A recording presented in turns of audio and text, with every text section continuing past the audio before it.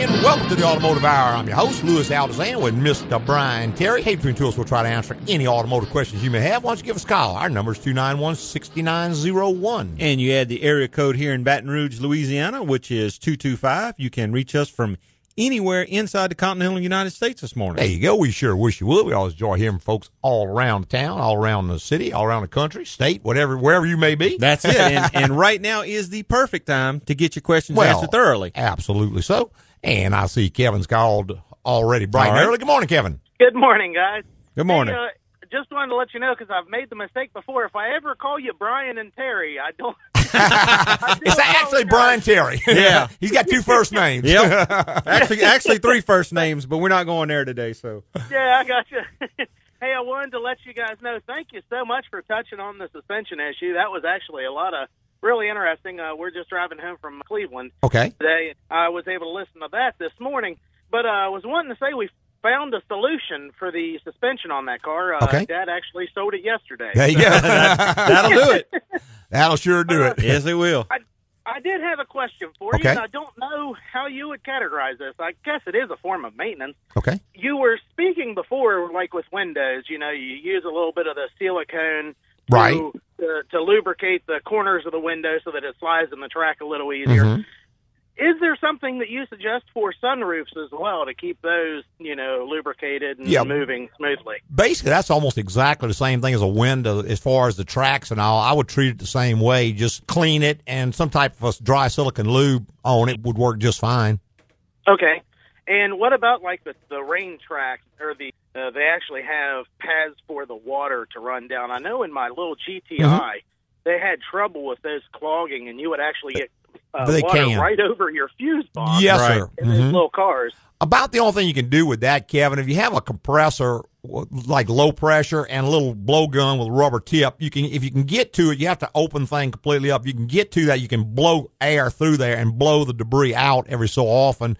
But beyond that, it's just a plastic track. I mean, obviously clean it out if you can, but it's just so difficult to get to most of that stuff the way it's put in there. You really can't hardly get to the tracks, and most of it's going to run down to the drain. But if you can get to the drain, we've got a blowgun with like a piece of plastic tubing on the end of it that's sort of flexible that we use on those.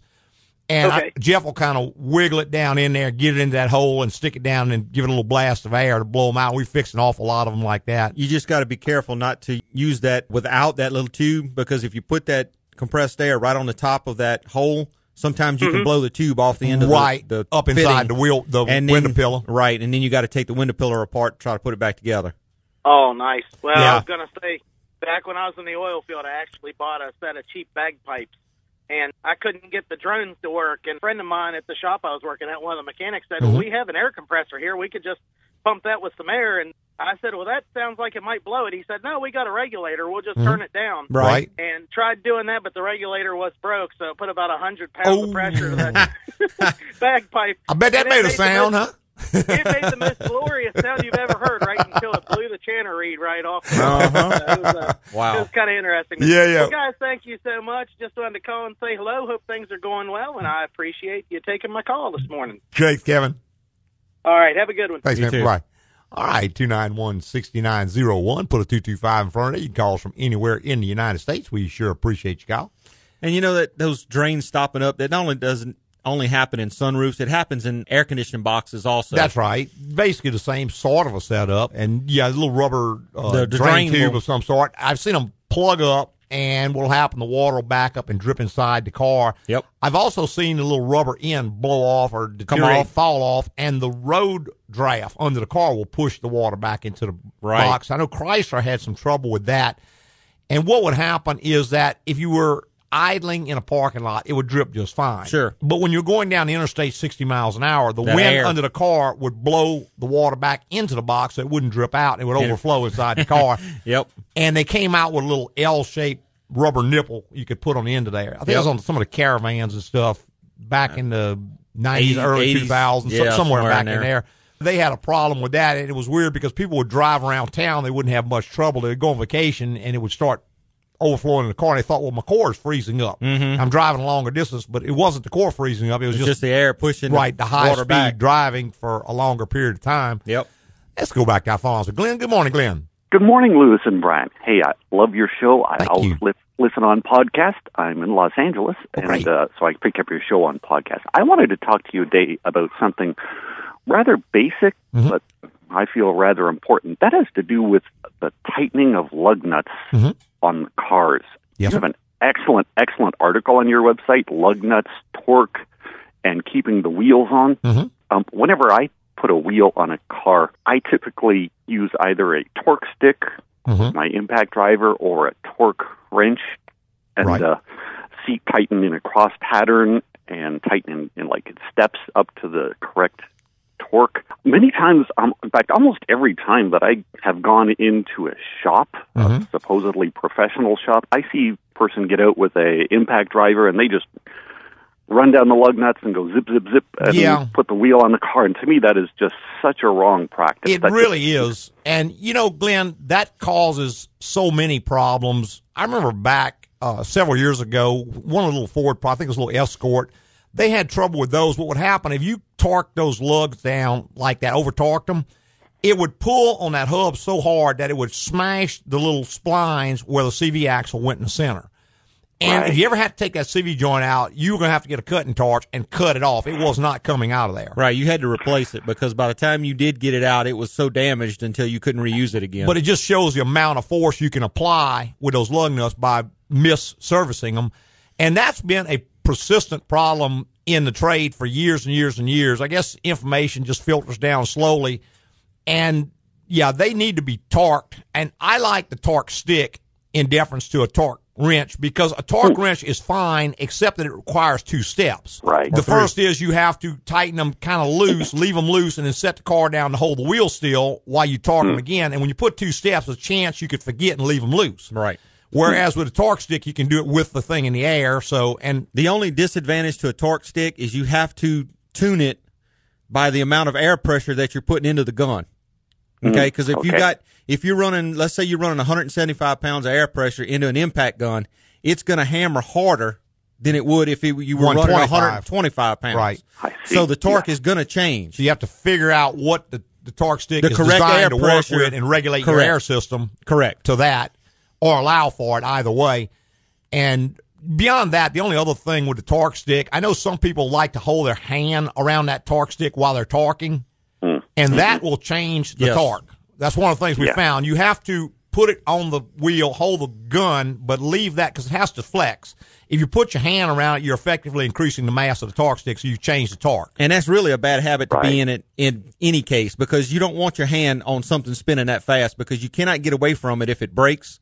Let's say you broke the socket open, it would tear your hand up before you could get away from it. So the practice of putting your hand around something that's spinning that fast is just not a good idea. Not a very good idea at all. I agree. So I wanted to also convey something that I've experienced. You know, I belong to a church in my community, and I service people's cars. I'm not a professional mechanic. I'm a total do-it-yourselfer. I quite often have people from my church come into my garage, and I do service on their cars. And inevitably, I take their wheels off to do some kind of service and put it back on. And, of course, I use either the torque stick or the torque wrench. And many times people watching me will say, "What are you doing? Why are you doing this? It takes so long." And I explain to them the importance of it. And two different people on two different occasions conveyed to me stories where they went to some supposedly professional shop and they put the wheels on their car and they got on a freeway in Los Angeles and their wheel came off. Yes. And that's extremely interesting. I've seen it too loose and I've seen it too tight. Yep. Exactly. In one case, it went over the center divider, went into another person's car, resulted in a lawsuit, and it was really, really bad. Wow. Yeah, well, that could easily be a fatality. Sure. Yes. So anyway, I just wanted to bring up, and thank you so much for your article. It's excellent. It goes into all kind of details about the types of lug nuts and over-tightening. It's really, really excellent. Probably more information than most people would ever want to know. Exactly. That's right. Thank you so much. All right, Ben, thanks for the call, man. Okay, thank you. Bye-bye. All right, 291-6901 is the number. You're only part of the Automotive Hour. We're going to take our first quick little break. Be right back with a whole lot more. Plan to motor west. travel my way, take the highway, that's the So, Madame Babushka, you can tell if my brand new bow and me are a good match? Yes, as I gaze into my crystal ball, I see him over a grill. And now he's on a couch watching football, eating a large plate of meat. Meat? Yes, no veggies. Now I see him on a boat, fishing, and then on a deer stand. Fishing and hunting? Yes, I'm afraid so. Wouldn't it be great if you could look into your car's future to see the road ahead? At AGCO, you can. Take your car to AGCO once a year for a general inspection. It's the best way to catch any potential problems that could lead to bigger repairs down the road. It looks like all this man wants to do is watch sports, hunt, fish, and grill. Oh, Madame Babushka, I love all those things. He sounds perfect. Thank you so much. C'est la vie. My work here is done. Keep your car on the road longer. Schedule your general inspection today at AGCO Automotive. AGCO, it's the place to go. Hey, welcome back. If you just joined us, it's the Automotive Hour. I'm your host, Louis Altazan, with Mr. Brian Terry. We certainly appreciate you spending your Saturday morning with us. And we've got John online. Good morning, John. Hi, calling from Canada. Hey, Mr. John. My son has a 2014 Hyundai four-cylinder, and I know they've had very big problems with bearings failing on them. Okay. I'm wondering what your experience has been with them. They're very poor on fixing them, and I'm afraid he's going to get caught with it one day, and they're not going to fix it. Yeah, I've not been really excited about Hyundai's warranty. One thing I found out about it, we had a gentleman come in with I think they're supposed to have like a 100,000-mile warranty. He had about 70, but he was not the original owner of the car, and they told him that warranty was not transferable. In other words, there was. Well, I heard that it went to 60. It's different in Canada anyway. Our warranties are different anyway, time-wise. But I was just wondering, as far as fixing them, my son went in. They originally were going to actually recall them and replace the engines, but I think they find it's just too much money, so they get you to come in, and then they say, "Oh, it's okay," and they sent them away and said it's okay. How can you tell if a bearing's going to fail without pulling the engine apart? Man, there's really no way other than noise. Right. Monitor the noise level. If the noise is getting louder, then clearly something's failing. The other way would be to monitor the oil pressure, because as bearing clearance increases, oil pressure is going to decrease. Okay. So that would be two ways to give you an indication, but it's kind of an inferred indication. It still doesn't, without tearing the engine down, there'd be no way to know for certain. Really and truly, John, where all this comes from, in my opinion, is these extended oil changes that they say are okay. And, when the manufacturer tells you it's okay to go 10,000 miles between oil changes, it's kind of hard for the average customer to argue about that. But I'm going to tell you, we did not see all these kind of problems before all that began. And now we see it so commonly that it's just ridiculous. You're never, ever, ever going to save enough money on oil change to make up for one instance like this. Yeah, well, I've been advising them on that, and I don't think there's a problem that way. But I'm just concerned that some of it's just poor design. There's so many of these engines have gone, and people are then either in the center lane of the main highway, and it just stops, and they get killed if the people drive in them. That's why with recalls, they don't recall unless it's a safety That's issue. correct. If you could tie it into a safety issue, then you could get maybe some action on it. But I have not seen where anything like that's happened. I know we've replaced a few of those engines, and we don't work on a tremendous number of Hyundais. We have a handful of them we work on. But I remember the only one, like I said, in the States, they had a 10-year, 100,000-mile warranty clearly on the internal engine. But the guy says, well, I was only to the original owner. I said, how can you even do that? I mean, that doesn't even make sense. But they would not do anything for him at all. Nothing. He had to pay to put a motor in it. My suggestion to him was to get rid of it and get another car. Yeah, well, and the problem he had is his car's just worth zero if that engine goes. Yeah, it wasn't more of anything. He figured I could put an engine in, maybe get another year out of it, and still sell it and get some money back, which I guess is what he did. But he did put an engine in it. And an engine for that's what, 5,000? No, it was expensive. No, it was about $7,000 if I remember right, because the motor was extremely expensive. That's U.S. funds. It'll be 10 Canadian. Jesus. And the car's probably worth about 7. Yeah, I understand. We had to buy the motor from Hyundai because there was none available used or any other kind of way. And I want to say the motor was about $5,500, and it was about $1,500 to put it in. So, yeah, it's a disgrace. Mm-hmm. All right, thanks, fellas. Nice chatting with you. All right, John. Thanks, man. Okay, bye. Bye-bye. All right, 291-6901 is the number. If you want to be part of the Automotive Hour, we'd love to have you. We got people from all over the country and all over the world, but I didn't have anybody in Baton Rouge call yet. Shame on you guys. I'm telling you. But I thought we would talk a little bit today, and our first caller kind of stole my thunder on that, but I thought we'd talk a little bit about power windows and stuff. Uh-huh.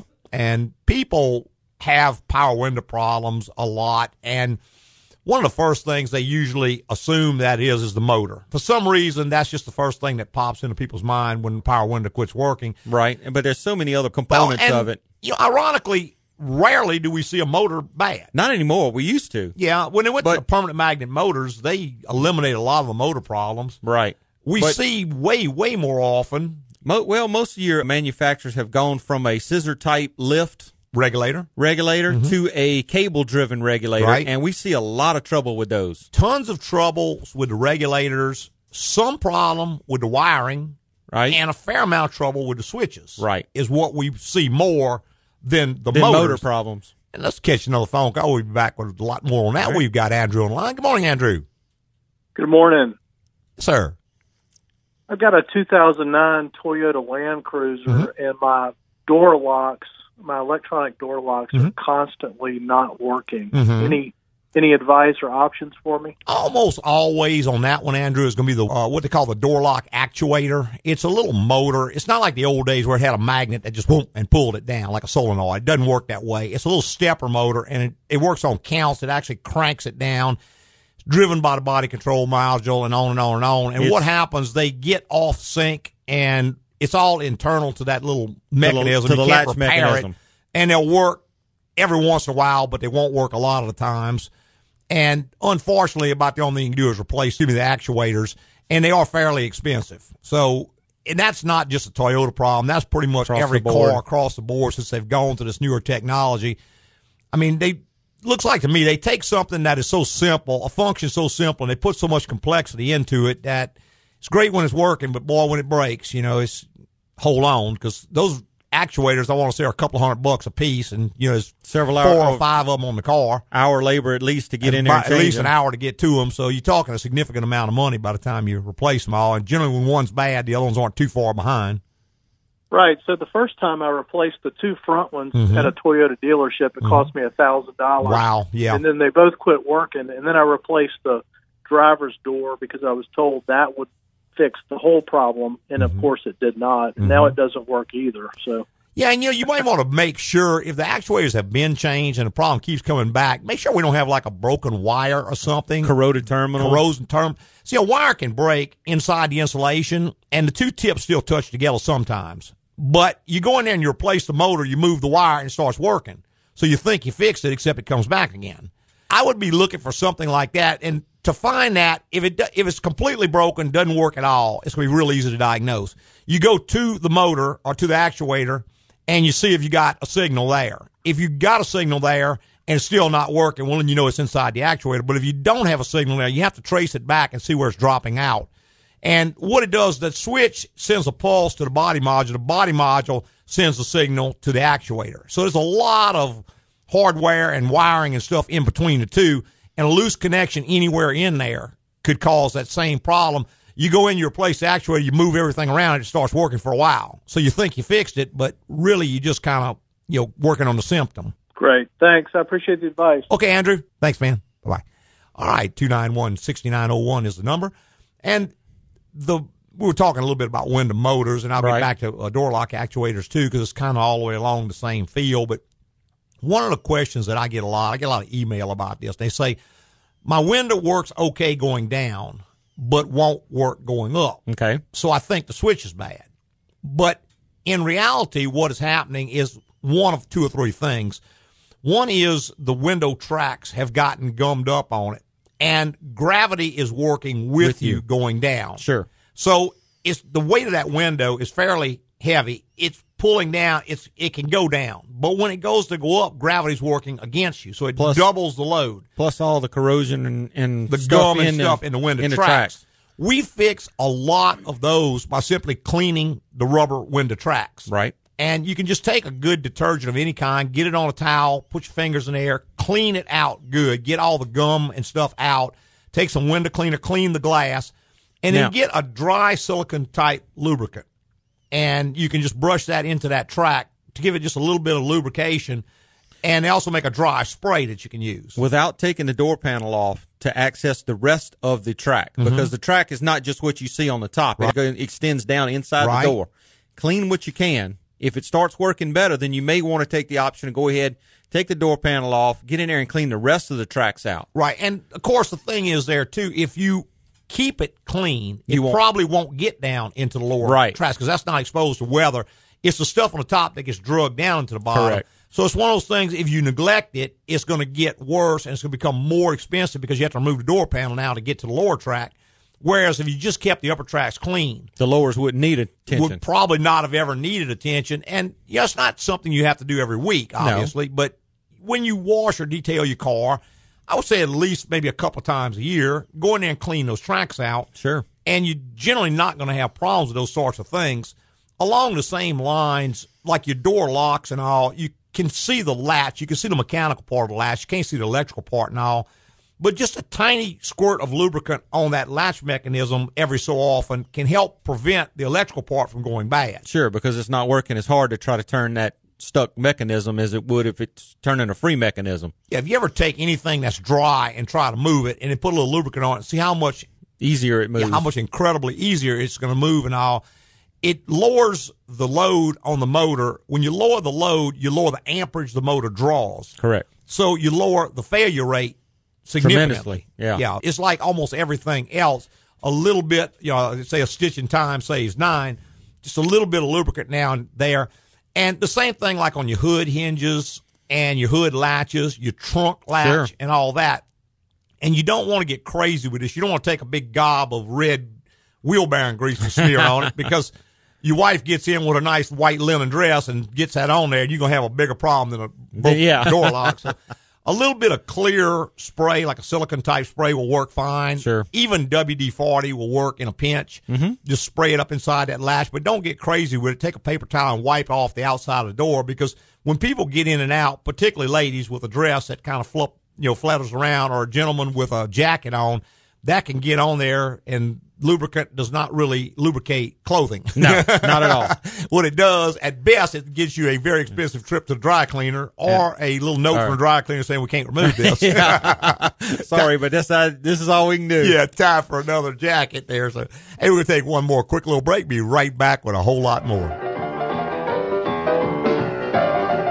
Gotta run, Paul. I'm heading to AGCO for my car's general inspection. I take it in once a year so the team at AGCO can catch any potential problems early. And they remind me of important upcoming maintenance. Things like oil changes, changing my timing belt, tire wear. Yeah, a general inspection each year would be a great thing for my marriage.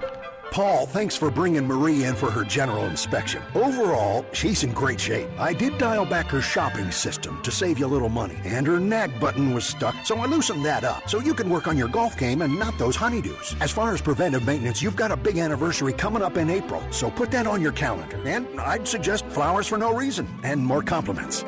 And AGCO saved me thousands of dollars. Paul, are you listening? Oh, yeah. Sorry. Sounds like I need to take Marie, my car, into AGCO for a general inspection. Keep your car on the road longer. Schedule your general inspection today at AGCO Automotive. AGCO, it's the place to go. Hey, welcome back. If you just joined us, the Automotive Hour. I'm your host, Louis Altazan, with Mr. Brian Terry. Hey, between two of us, we'll try to answer any automotive questions you might have. Just go ahead and give us a call. There you go. Get you an answer to whatever you might be interested in. We were talking a little bit about windows and door locks and such today, but we'll take a call on any topic you may have. That we will. We still got several minutes. We're going to get out a little early today because of the baseball game, but we've still got some time. Plenty of time. I mean, you brought up a good point during the break, and that is the window regulators, which are basically, it's just a metal track with a little plastic slide, 2 little wheels, and a cable. Uh-huh. And what we generally see, I know Ford had a tremendous problem, and Mazda uses the same design as Ford. Right. They had a tremendous problem. And what happened, a little plastic wheel just breaks. When it does, the cable just wads up inside the motor. Exactly. And it's useless at that point. There's no repair. You have to replace the whole regulator assembly. Some of your regulators, depending on which application for it, some of them come with a motor already ready to go in the vehicle. Some of them do come with the motor. Some come without the motor. Just depends on what kind you're buying. But the thing is, talking about prevention on there, the only prevention there, again, is like we talked about earlier, keep those tracks clean. Sure. Because that component is designed to the minimum standard that it takes to run the window up and down. Now, on a clean, dry window, like when the car was built brand new, it works perfectly. It works fine. And it would probably work that way great, except that some kid in the parking lot throws a Coca-Cola on the side of your window and it gums those tracks up, or just grit and grind bills in there. As the load starts to increase, the motor works harder and it pulls against that cable harder, and this stuff is very, very minimal. Oh, it is. There's no bearing or anything. It's just a plastic roller with a bolt rivet through the center of it. And you put a little bit of load on that and snap, it breaks, and when it does, the cable knots up. Well, now you're into tearing the door down, taking the whole window apart, taking all. You're into a $300 or $400 repair if you're lucky. Some of those regulators have an access place where you can take it out of the door. Mm-hmm. Some of the regulators, you have to take the glass. The glass has to be in a certain place to access the bolts. Mm-hmm. To take the glass loose from the regulator, you have to take the glass out the door, and then the regulator unbolts from the door itself, slides up through the hole where the glass was, and then comes out. So depending on the application, it could get quite expensive. Well, that's right. And so many of them don't bolt at all. They rivet in with a special rivet gun. It's not your normal pop rivet gun. It's a big 1/4-inch rivet. Sure. And those are special dealer-specific rivets. If you put just a steel rivet you might buy on Amazon and crank down that big gun, you may break the glass. It's happened before. They're designed to crush a certain amount and then snap off. And if you get the wrong rivet, I've seen glasses broke a whole lot of times. Yep. So it gets very complex, and it's just the way cars are built. They're made to be assembled quickly. Sure. And you can't substitute a bolt for that rivet in the nowhere application because there's nowhere the bolt, right. There's no way to access the bolt, even if you could get one in it. Well, they move the glass is moving relative to all these components inside, and the a little clearances bit on it are so small right. that there's just nowhere for a bolt head or a nut to fit. It's got to be that rivet that pops off almost flush, and then it has room to move around in there.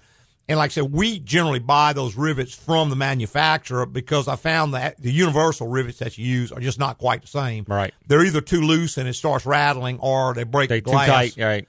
And it just doesn't work out. So, again, the best big tip we can give on that is to keep those tracks nice and clean and lubricated. Sure. You can prevent a whole lot of problems. And, should you happen to have to go into a door, get service data and figure out how that door panel comes off. Mm-hmm. All of them come off different. Some of them are snapped on. Some of them lift off. Some of them you have to lift up and detach the release cable. A handful of them have a couple screws you take out and then something else. Each one is different with its own application, and you can really mess one up. And the bad part about it is most of those panels aren't available anymore. Right. If it's an older car, you're probably not going to be able to get the panel. And on my website, I've got an article. Just type in door panel, and there's an article on how to remove door panels. And certainly doesn't have every single application there, but it's got a lot of them. I know, like on the Chevrolet pickup, Silverado Series pickup, there's a little cable that runs from the door handle to the latch itself. Part of the panel and goes to the latch. It's kind of short and it's kind of tight. Right. And if you just grab that panel and yank it, you're going to break the cable or the attachment. And you got to buy a door panel to get that. Right. So it gets very, very expensive mistake real quick. There's always a hidden screw behind some kind of little panels in almost every application. Well, and when you get everything out and apart and like it goes, it just comes right off. That one on the Silverado lifts up off several ears that are in the panel. Right. I've seen the panels broken because somebody grabbed it and pulled it like the previous year was. You're not going to be able to pull this apart. It's not something where you can force it apart. When everything is done right, it's going to slip apart. So if you grab it and you pull, you break the ears off, number one, you've ruined the door panel. And if it goes more than you think because those ears let go and you break this cable, right, now you're really into a big issue. So, in fact, there was a special tool made to access that cable in so you can take it off without breaking it. Mm-hmm. I remember seeing that in service data. Mm-hmm. Yeah, it's just a matter of being really careful. If you are a rough kind of guy, or gal or whatever, then it's probably not the sort of work you need to undertake. In fact, we got people at the shop that I let do more of that work. Sure. Like Jeff, for instance, is very meticulous. He's very fastidious. He will sit there and piddle, and he's able to do that kind of stuff. Whereas I know you do frame work and heavier work a whole lot more. You're not as suited to doing that kind of work. You can do it. You know how to do it. But you're just not as patient as someone who does that kind of work would be. Well, and that's why, if you ever notice, we give like the dashes and door panels and stuff to those guys. In fact, I'll admit right now, I'm not a dash person. No. My hands are too big, and I don't have the patience for it. The guys who are good at, like, electronic diagnosis and stuff tend to be good at that kind of work, too, because they both require a lot of the same skill sets. Sure. Whereas the guys who are more into the bigger, heavier kinds of repairs, like framework, for instance, or brakes or stuff like that, where there's a lot of physical stuff that has to be done, handling tires and all that, are going to be less suited. Well, and the parts are bigger. You know, the parts you're dealing with are bigger. Right. This is little tiny, small screws, little clips, all kinds of little small types of attachment things. And dash work is one of those things you really got to be suited for. Yeah, you really do. And going back to the window issue, again, the same example of the window that'll go down but won't go up. A weak window motor can also cause that. And again, gravity is working with this motor going down. It goes down, it warms up some. It starts to come back up. It gets about halfway, and it's straining, so it's getting hotter and hotter and hotter. And about halfway up, it just stops. Sure. And the key there is if you let it sit and cool off for maybe 5 minutes and hit the switch again, it may come up a little bit more, and then it'll stop. That's the sign of a window motor. Correct. That's usually going bad. Not a switch. It's a weak window motor. And, not a switch and, not a regulator or stuff like that. So it's just watching and paying attention. You can get a whole lot better insight to that. Now, a window that just quits working altogether, up or down, again, less likely the motor. What you have to do first off is get a wiring diagram to see how the switch works. And it doesn't matter what window is not operating, because most cars have a master switch on the left front door. Sure. All the wiring goes through that one switch. So if that switch fails, any of the windows can fail. Correct. Now, also, they have an individual switch at each window, which can also cause it to fail. So you're going to have a wiring diagram to see how the car is wired, see if you have power and ground going to the circuit before you start replacing parts. If you've got power and ground going to the motor doesn't operate, then the motor's bad. If you don't, you have to start tracing back up.